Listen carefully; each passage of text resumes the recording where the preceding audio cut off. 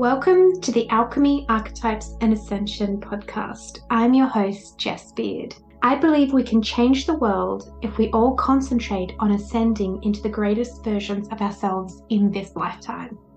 All episodes and interviews are to inspire and educate us to transform. I want to explore spirituality, 5D and quantum shifting, health, mindset, business, and more.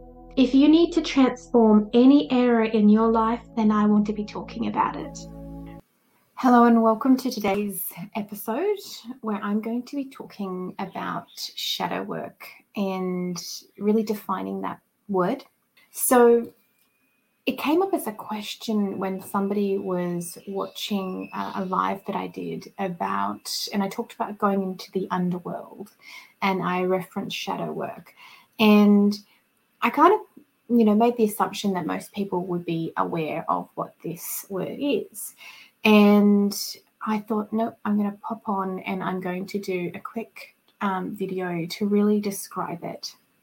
So shadow work is what we do as we are healing ourselves of all of our traumas and our past and our programs and stuff that we've inherited from our parents and stuff from past life.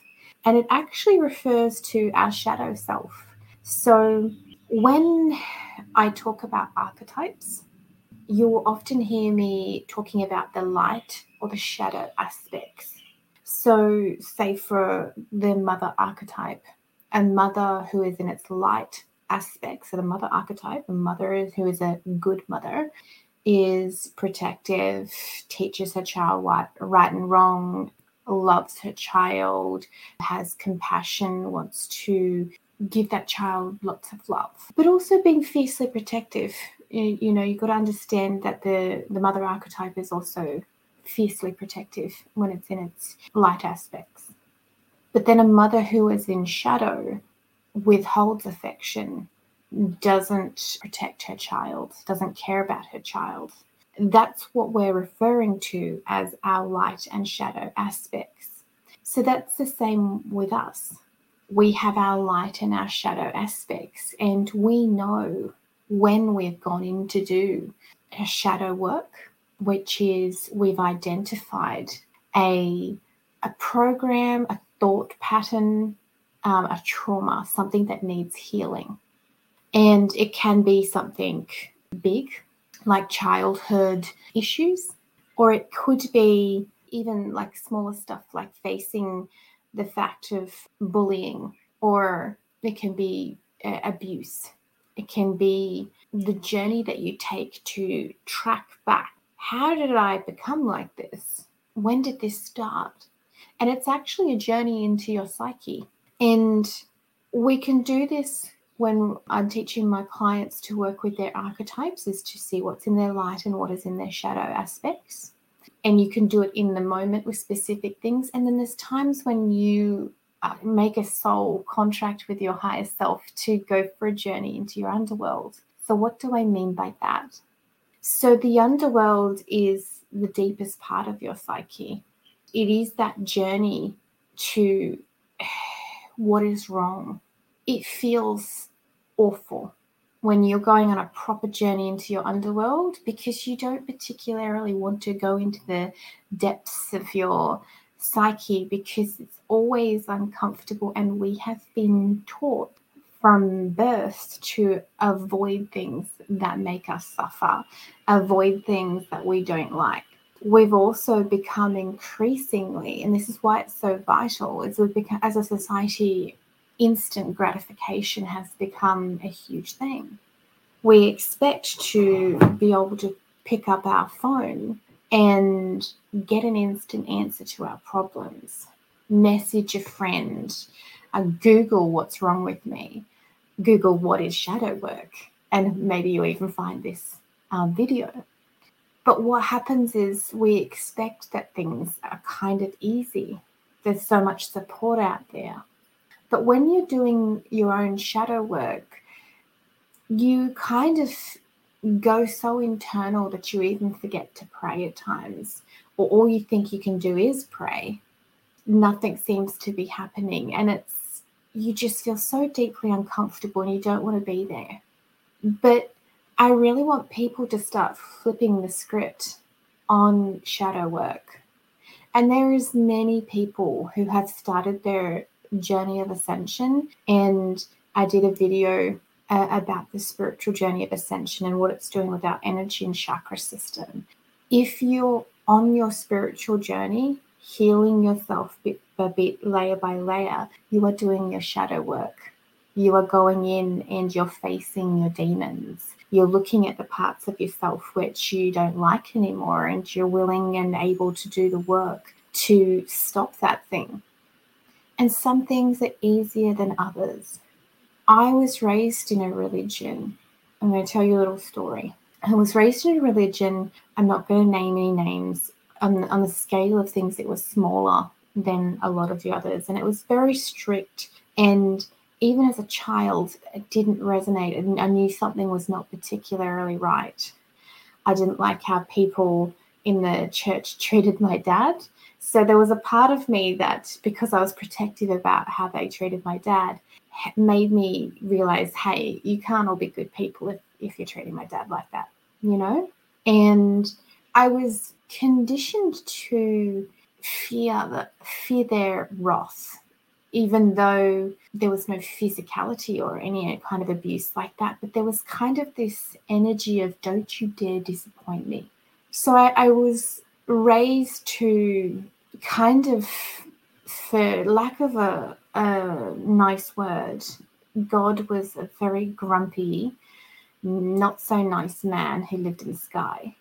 I was a child, by the way, but you know what I mean? Like, there was no oneness in my teachings. There was no understanding of the greater aspect, and I wasn't really raised with believing that there was a lot of compassion in the Bible. And even with Jesus, it was, I kind of was raised that he himself is wrathful. And they might not have fully wanted you to get that, but that's what I took away from it. And even now, when I talk to different people that's in that church, they will emphasize the wrath and the judgment that will come, and they won't emphasize the compassion. And I mean, that's in essence of what Jesus' teachings is about. There's incredible gems in there, but he always had compassion and empathy and love for his fellow man. And he always taught us that, you know, as a living avatar, he taught us that we can be just like him. We are all sons and daughters of God. We get so caught up on his teachings and what's right and wrong according to a book, the Bible, that we actually don't stop and go, what would Jesus do in this moment? And use him as a barometer for what's light and what's shadow, for what's good and what's bad. Because I can tell you all now, anyone that watches this video, if you're in a moment of indecision with, should I do something good or should I do something bad? I'm in a moment of hate, I'm in a moment of rage, I'm in a moment of frustration, and I want to say something. If you pause and you say to yourself, what would Jesus do in this moment? And you immediately know the answer. That is the template and the blueprint he left behind. You can immediately tap into that energetical blueprint that is Jesus Christ and know what is light and what is shadow. You try it and come back and let me know. Because we are human beings. We are going to get furious. We are going to be hurt. We are going to be outraged. That's part of being alive. But the part that you're on your spiritual journey with and your spiritual ascension is, how do you respond instead of react? How do you treat others? Treat yourself. If we're stuck in our shadow, they are the lower frequencies. And just like the video I did on Monday, where I'm talking about your root chakra, your sacral, and your solar plexus, and how they're tied in with your fears of safety, your lack of creativity, and your disempowerment, you get stuck into lower vibrational thought forms, your inner critic, your imposter syndrome, your lack of self-worth. not owning your power, not owning your abilities. Now, here's the thing.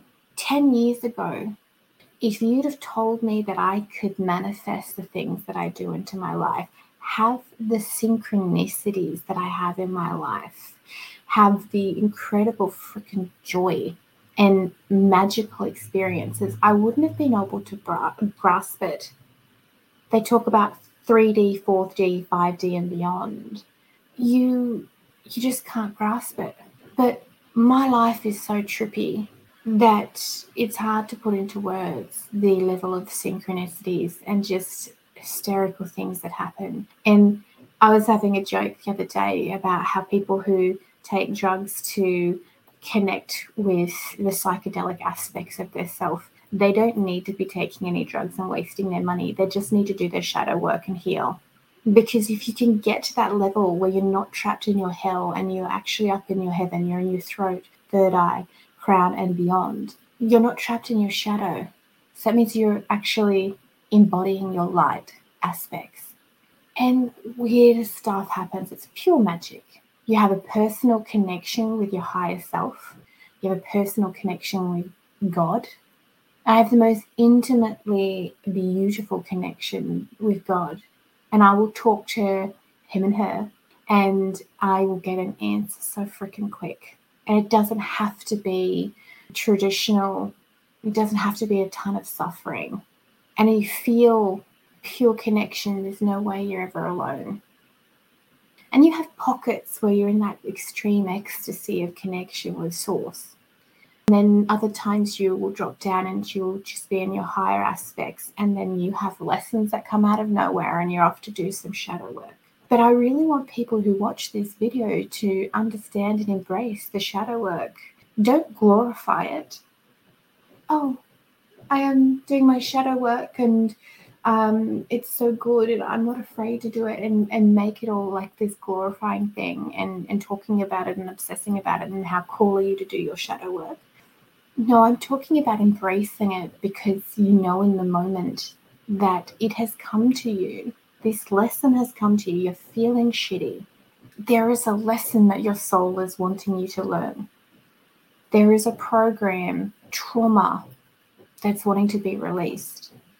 And be so freaking excited. Because if you can release that and unentangle that from your energy field, you don't have to carry it anymore. And there is more energy in you for the good things, for the exciting things, for the trippy, weird, magical things. I've talked in the past with a couple of different analogies. One of them is Caroline Myss's $100 a day. You know, imagine that the universe or your higher self gives you $100 a day of energy. Worrying about the past, stresses, anxieties, this has happened, trauma, all these things. And you're giving $1, $10, $5, 50 cents, 20 cents to your past, to the energies, to things that are outside of yourself that no longer serve you. And you can't spend your money in present, the now, and you can't spend your money for anything you want to manifest in the future. So back to my story, because I went on a bit of a tangent, I'm known to do that, about being raised in the religion that I was. When I become aware that I had all of these fears and doubts and hooks about religion, and I knew that I had a religion wound, and that I couldn't fully embrace my connection or even love Jesus and respect him or have that connection because I had all this entanglement with the church. So I deliberately, once I became aware of it, would do things which I considered absolutely sacrilegious and scandalous to push and poke at this wound inside of me because I knew that I had to let it go. So I would open myself up to doing more spiritual stuff. I joined the goddess group. I'd never really worked with any of the goddesses because God is a grumpy old man in the sky, remember? I had this bit by bit over 12 months of just embracing spirituality on a whole different level. I read books that I never would have read because in my religion there was only one book, that was the Bible. Everything else was wrong. And even saying that is ridiculous, because if God loves us, why would he only give us one book? That's ridiculous. Even saying that out loud. I had to do a lot of healing around it. So the first 12 months was really pushing myself. But there was still this final little hook. And it took me 18 months to fully heal this. And when you have a really big program, a wounding, a trauma, or a really big hook in your life, you can't expect your shadow work to always go like that.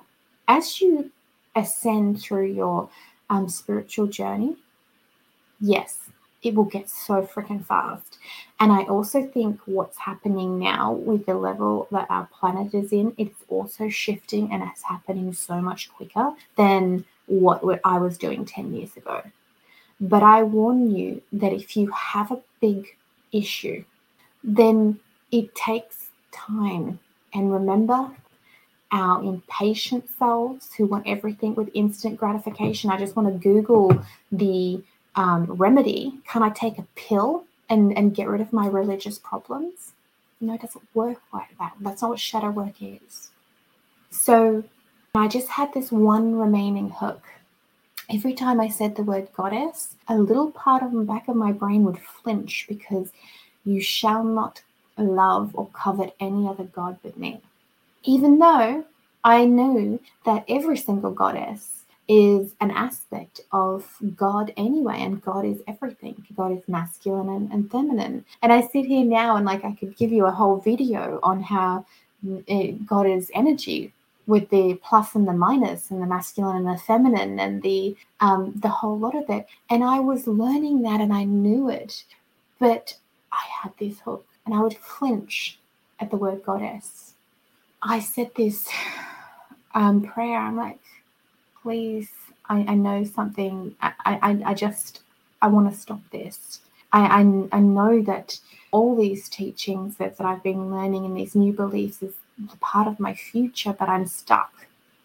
And I woke up and I get the most random thought ever. And I know that this is my guides.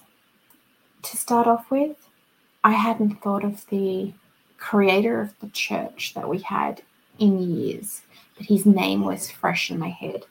And I'm like, Google him. And I did. And here's this Wikipedia page, and I read it. I didn't particularly like the things that I read. I'm a trained journalist, so I always take information, and I don't, just because I read it once, it doesn't become gold to me. I have to validate facts, because it's just the way I've been trained, and I also think it's common sense. I was reading it and I'm like, oh, this is all depressing and everything. But then in the bottom of the Wikipedia page was these footnotes. You clicked on them and you could go to the site of where the references are. And it took me to their divorce papers. This is a legal document that you can't fake. And it was their divorce papers and what the wife was asking for. And she was asking for the Rolls Royces, and she wanted the gold cutlery, the gold plates and the gold caps and the gold knives and forks, and she wanted the mansion in Italy or wherever, and all these things.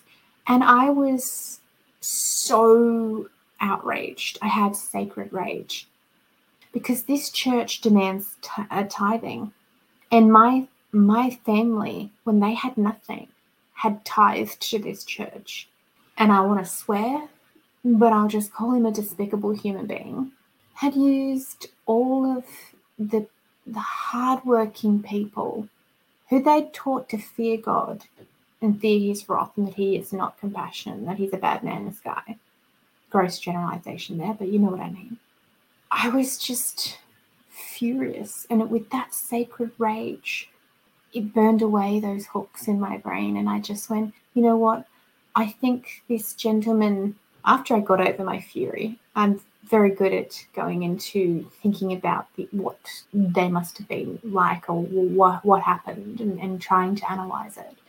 I thought to myself, no, when he started off, he was a very good man. He did a lot of good things early on in his life. And I'm just going to hold this man up now as a perfect example of how power can corrupt and greed can get into anybody's soul. And I'm just going to be vigilant, and I'm going to unprogram everything that he ever said to me, every teaching, and I'm just going to take what I feel deep in my heart and soul. Now, that was an 18-month shadow journey that I went on. I can tell you right now, I don't flinch when I say the word goddess. When I talk about Durga or Isis or Mother Mary or Jesus, they are all archetypal teachings. They're archetypal with what they teach us. And I believe that Jesus himself was an avatar. He brought through a blueprint for the entire planet.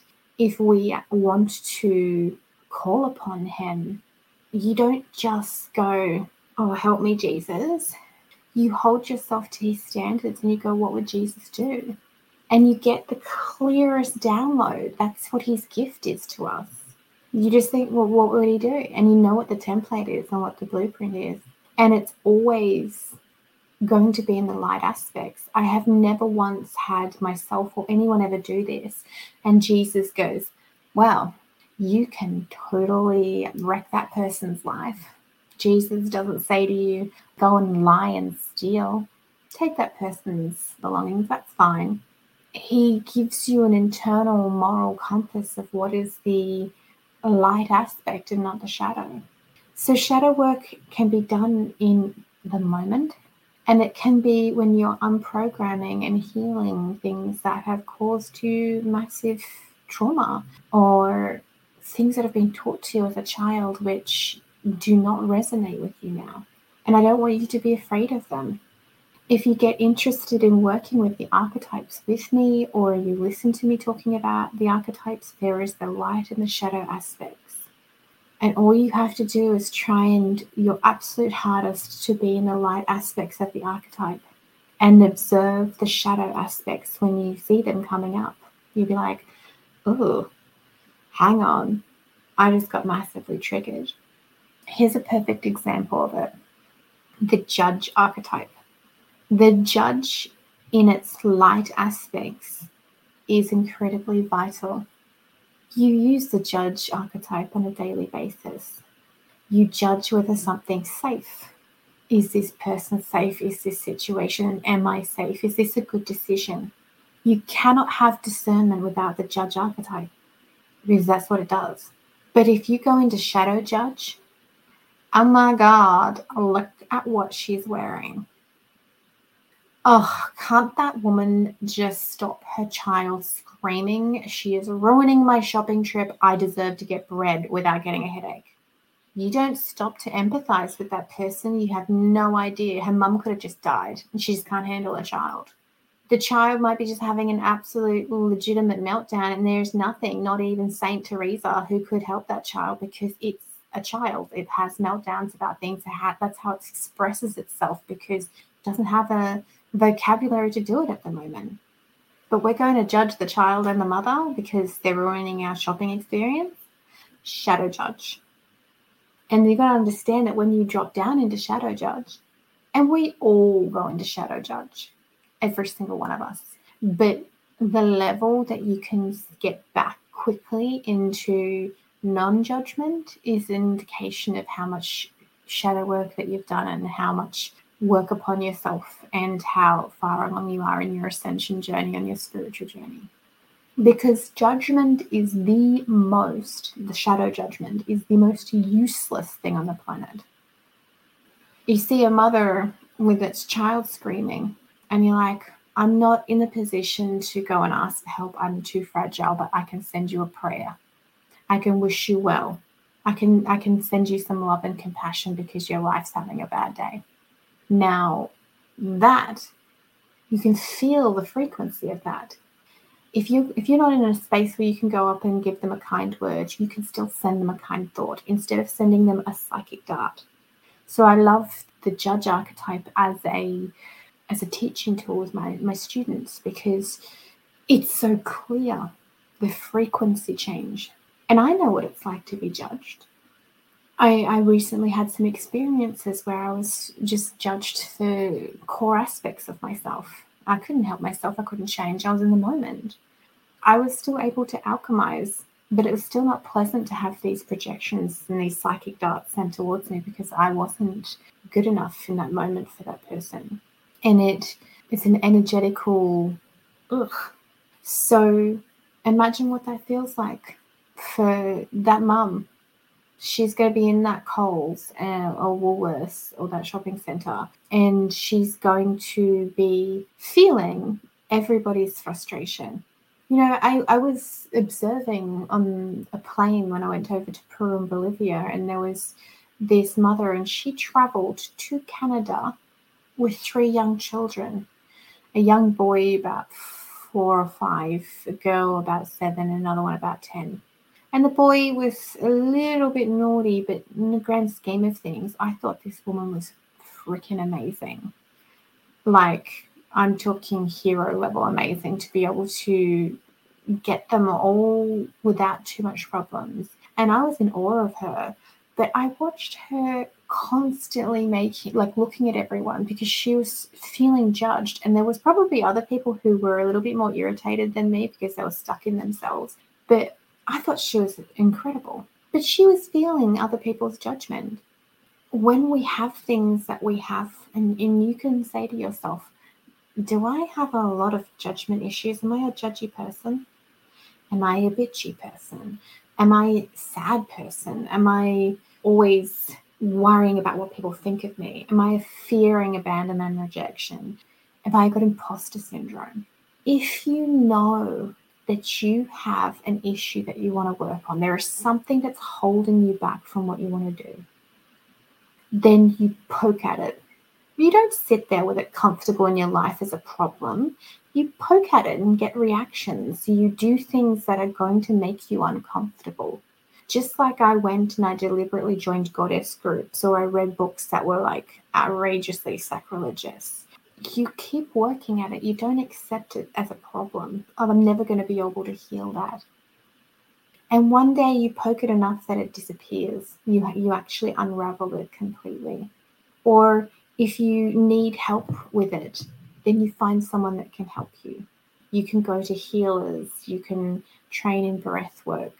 I'm fabulous with archetypes and alchemy and helping people unravel things. You find somebody who you know instinctively can help you with the issue. I've spent tens of thousands of dollars on myself, and it's worth every freaking cent. Bit by bit, healing by healing, program by program, modality by modality, coach by coach. I think it's absolutely ridiculous that we will invest in food and all these other different things, but we won't invest in our own soul. We won't invest in things like, I know I've got this issue, and I'm just going to let it sit there and ignore it and pretend I've got this issue for the rest of my life. And when I'm on my deathbed, I'm going to have all these regrets. Or am I going to work upon it? And that is why shadow work is vital. Don't have any regrets. Don't let anything hold you back. We've been programmed with society and with our parents and our grandparents and our great-grandparents' issues, but they're not ours. And there is more people awakening to having a purpose. And we get tied up in the money conversation, and that's only one small part of it. It's huge because it activates all these 3D issues with people. But money has little to do with your calling, with your purpose, with owning your power. And when you own your power and you start working towards your purpose, the money story starts to unravel anyway, because your money and what you can do, your manifestation, how much you're going to charge, it's tied up within your confidence anyway.